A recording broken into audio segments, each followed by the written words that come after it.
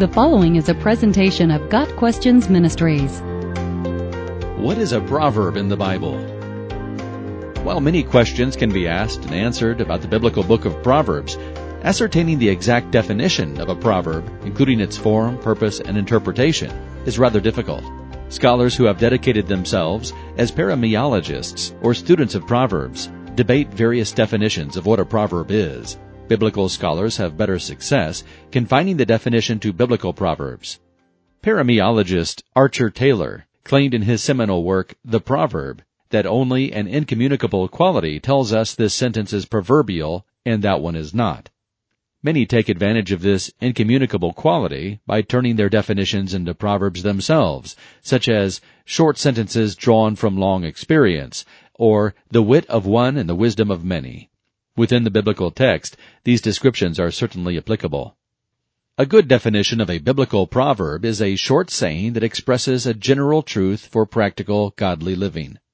The Hebrew word translated proverb comes from a root word meaning to be like. Thus, the book of Proverbs is full of comparisons showing us how various images illustrate the fundamental truths of life. The purpose of a proverb is to present wisdom in a short, memorable format. Proverbs are simple yet profound.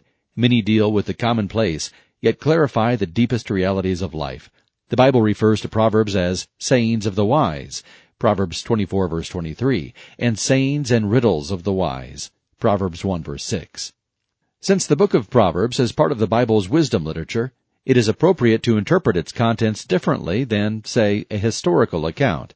Proverbs are not necessarily to be taken literally, and they are not promises. Rather, they are an acknowledgement of a common reality. For example, whoever says to the guilty, "You are innocent," will be cursed by peoples and announced by nations. Proverbs 24 verse 24. Extensive experience tells us that sometimes a corrupt judge will actually gain more power and prestige instead of being cursed. But such cases are the exception, not the rule. The Proverbs' point is that in general, judges who allow the guilty to go unpunished will be seen as unjust and as a detriment to society. There are proverbs in the Bible found outside the book of Proverbs itself, in both the Old and New Testaments. In the New Testament, Jesus is the master of teaching in parables, which we could consider an expanded proverbial form. He also said many pithy sayings that have become common proverbs.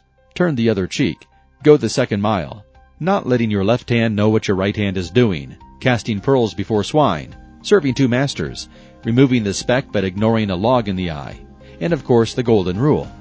Arguably, Jesus' proverbial sayings are the most pervasive single corpus of such works in the world today, partly because of the ubiquitous translation of the Bible and because of the value and wisdom of Jesus' words. God Questions Ministry seeks to glorify the Lord Jesus Christ by providing biblical answers to today's questions. Online at gotquestions.org.